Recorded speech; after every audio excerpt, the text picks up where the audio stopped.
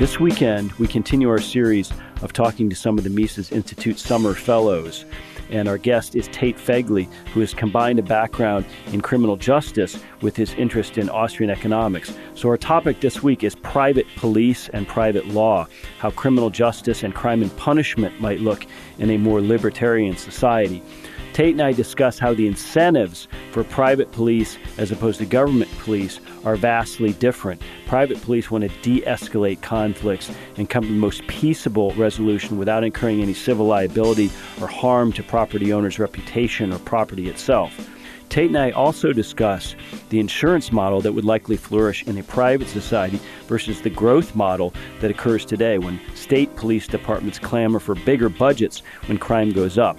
By contrast, both insurance companies and the people paying insurance premiums have a direct financial interest in preventing crime rather than arresting and incarcerating criminals at length. Would a private legal system using private competing defense agencies actually produce a society with far less violence at far lower cost? If you're interested in the topic of private police and private law, stay tuned for a fascinating interview with Tate Fegley. Welcome to Mises Weekends. Thanks for joining us, and thank you for coming to Auburn and spending your summer with us as a summer fellow. How is that experience going for you, and have you enjoyed having colleagues from so many different countries? Oh, absolutely. It's been a really great experience for me. The Mises Institute really has a special place for me that a few years ago when I attended Mises U, it was almost like a week-long Christmas, just being able to interact with all these people who like to read about Austrian economics and libertarianism and those kinds of things. And being able to extend that to a whole summer has been a really great experience for me. And my colleagues here are really impressive. I often feel like really outclassed. They just have so many different experiences being from all over. And, we hang out all the time. We play soccer a lot, go get food to eat all the time. So really great experience. So your background is in criminal justice. And this is really a thorny area. It's oftentimes a sticking point for otherwise, from my perspective, sensible libertarians. In other words, a lot of libertarians and minarchists believe that the one thing that the state needs to provide and that it has to exist to provide is some sort of criminal and civil justice system, and especially the enforcement mechanism of that, which we usually think of as police. So let's just talk about this conceptually for a moment. Why is it so hard for some or many libertarians to agree that police and justice systems can be provided in a private libertarian society? Well, I think part of the problem that people have in envisioning this is they don't see how competing police can really interact with each other peacefully. Like if you read Ayn Rand, for example, what happens when two competing police agencies have a dispute? Like, are they just to go to war?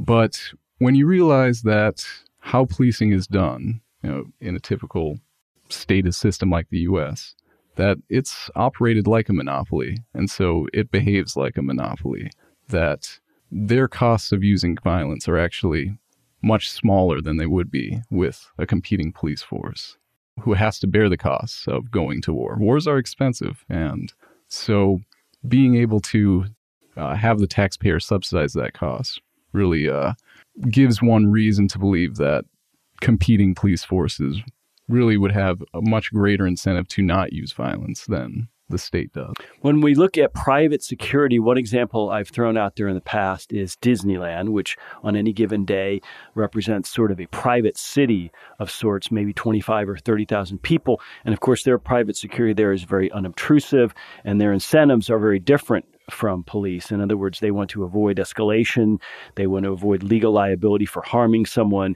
and they want to avoid bad press or any damage to the reputation of Disneyland. So it seems like in a place like Disneyland where you have true private security, the incentives are wholly different than the incentives for your local police officer. Oh yeah, this is true in any situation. So a private policing service that I've looked at quite a bit myself is an organization called Threat Management Center in Detroit. And what's interesting looking at them is just how much more accountable as a private police force they are than the public police are. in pretty much every way, they have a greater accountability. They have greater financial accountability, that if people are unsatisfied with their service, they can let them go. Whereas, you get in a lot of trouble if you try not paying the public police. As you mentioned with Disney security, they want to avoid civil lawsuits, whereas public police are often protected by qualified immunity laws, where if they make mistakes in the course of their duties, they can't be held civilly liable. And even if, someone who was beaten up by the police successfully sues a police department, it's, not coming out of any cop's pockets. It's the damages are paid by the taxpayer, essentially. I think another important part of that is contractual accountability, that the Supreme Court has decided on multiple occasions that police don't have, or public police don't have this duty to protect you, that even under the most negligent circumstances, if they fail to protect you, they can't be held liable. So essentially, they don't have to uphold their end of the social contract. Whereas with private police, you have an actual contract that if they fail to protect you, then they can be liable for a breach of contract. So I think the fact that private police as an institution are just so much more accountable really determines the incentive structure that they have to be more beholden to the clients they're supposed to serve rather than to the political classes. Well, you mentioned Detroit. Tell us a little bit more about what you found out studying Detroit. Was this private defense agency of sorts that you mentioned, were they operating in the high criminal areas of Detroit, in rough areas? So they operate in a variety of areas. They have about 1,000 households that they serve and 500 businesses, and their paying clients are typically more upper scale communities that they provide these kind of Lamborghini style services, as they call it, to protect them around the clock. But they also serve a lot of lower income people that, due to these profits that they make from serving more wealthy people, they'll provide free services to domestic violence victims who are actually referred from the prosecutor's office to Threat Management Center, this business. They will transport them to and from court, take their kids to school, or even guard them around the clock. In more extreme circumstances, they will provide free self-defense training to families with children. They will also, perhaps most interestingly, is provide free training to sworn law enforcement personnel one night a week in tactics to de-escalate situations, and also training them in a martial art that's designed to not cause permanent injury so that there's fewer lawsuits. I guess what I found kind of ironic is that despite this service that Threat Management Center provides, the Detroit police see them as a threat, as competition. They closely monitor them. They are pretty eager to catch them doing something wrong, but in their 20 years of existence, they haven't yet had any court dates for civil or criminal matters. Well, and as we've seen in recent months here in the U.S., in a lot of impoverished areas, the police are seen as the greatest threat of all. In other words, some of those communities might actually prefer no police, no government police, to the police that they're getting because of the police violence we've seen. And it seems to be unaccountable. Right, absolutely. Like mentioned earlier, that these police, they don't have any accountability in terms of damages they may cause, and they aren't really trained in a way to be service providers. The way they're trained is mostly to regard officer safety as the number one thing. And so in these high crime areas, it shouldn't be a surprise that you have to depend on the goodness of their hearts rather than any other incentives that they may have. Right, rather than any market incentive.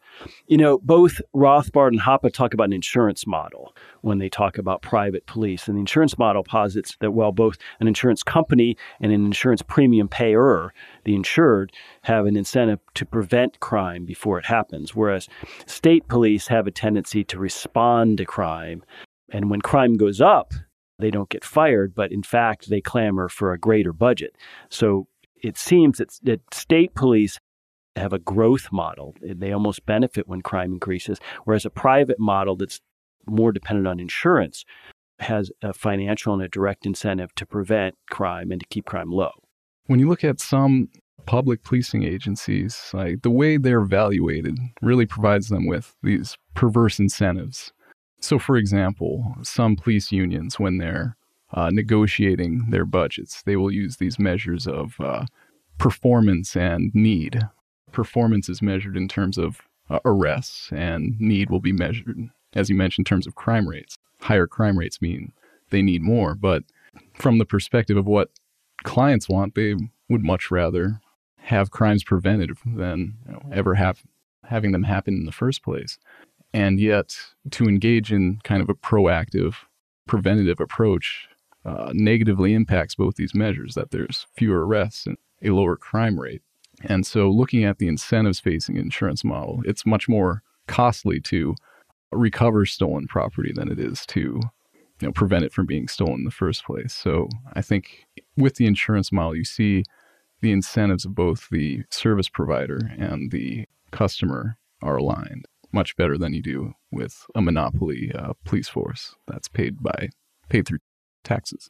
What do you think arrest and incarceration would look like in a private system? Clearly, the agency has an incentive in not warehousing criminals at a great expense for long periods. In the past, when there was less of a role for the state in the provision of adjudication and dispute resolution, there wasn't even a criminal law. Most cases were treated as torts. And so most of the punishments, as we'd call them, were in the form of restitution. I think that a private society would rely much more on restitution, even for possibly violent crimes. I'm also not sure whether a private society would totally rule out the possibility of execution. As far as prisons, I know I'm sure you're familiar with Robert Murphy's model of private prisons, essentially taking prisoners, maybe training them, and kind of collecting a debt that they might be owed from. But I don't know what incarceration might look like. What's so interesting about the restitution concept as opposed to the imprisonment concept is that it would presumably reduce or do away with a vast variety of victimless crimes, right? The restitution model relies on actual restitution for an actual victim as opposed to just taxing us as taxpayers to provide expensive incarceration for all of these crimes that didn't touch or affect us. I think that's why you have some legal scholars like John Hasness or others in a more free market tradition just recommending getting rid of the criminal law. Just have a civil law so that anything that would be considered a crime there has to be a victim. There has to be some party who's injured and will argue in court about how they've been injured. Yeah, I think without a criminal law, you wouldn't have these problems of victimless crimes, that there'd have to be some identifiable victim to collect this restitution. As the situation across the United States begins to look more and more like the situation in Greece or the situation in Detroit, I think we should all be thinking of how effective policing and how effective crime prevention might begin to unroll. Tate Fegley, thanks so much for your time. Ladies and gentlemen, have a great weekend.